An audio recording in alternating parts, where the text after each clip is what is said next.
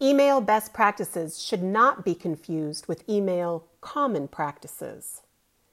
It's important not to confuse email marketing best practices and email best practices in general with email common practices.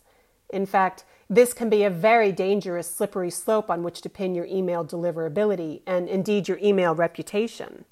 In fact, at one point in time, there was a meme going around suggesting exactly that it's, quote, important to follow email marketing common practices. No.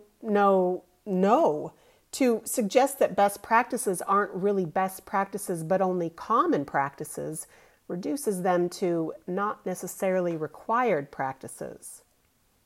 It also suggests that common practices that others do are acceptable practices when we all know that often they are not.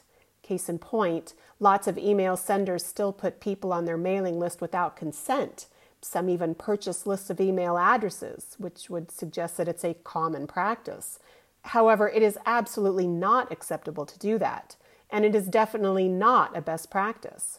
In fact, it's a worst practice.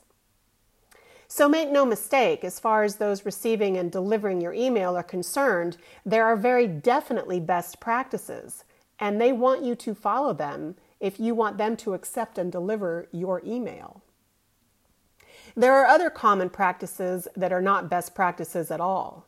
For example, it's surprisingly, shockingly, in fact, common for otherwise legitimate email senders to not remove from their mailing list email addresses which are bouncing in a timely manner, if at all.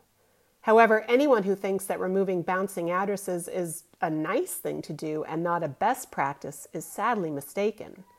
They would be similarly mistaken to think that they can ignore it as a best practice and not suffer the consequences. Reducing what have finally become acknowledged as best practices, such as using confirmed or double opt-in, responsible bounce handling, and instant removal from lists of those requesting to be unsubscribed, to something which appears to have less authority about it, common practices, may make senders feel better about not doing these things, but it doesn't change that they are generally accepted best practices in the email industry, and particularly by email receivers such as inbox providers, ISP and spam filters as, well, best practices. This all means that if you choose not to follow these best practices, well, caveat sender, you may get away with it, but you are much more likely to find that your email starts going to the junk folder more and more often.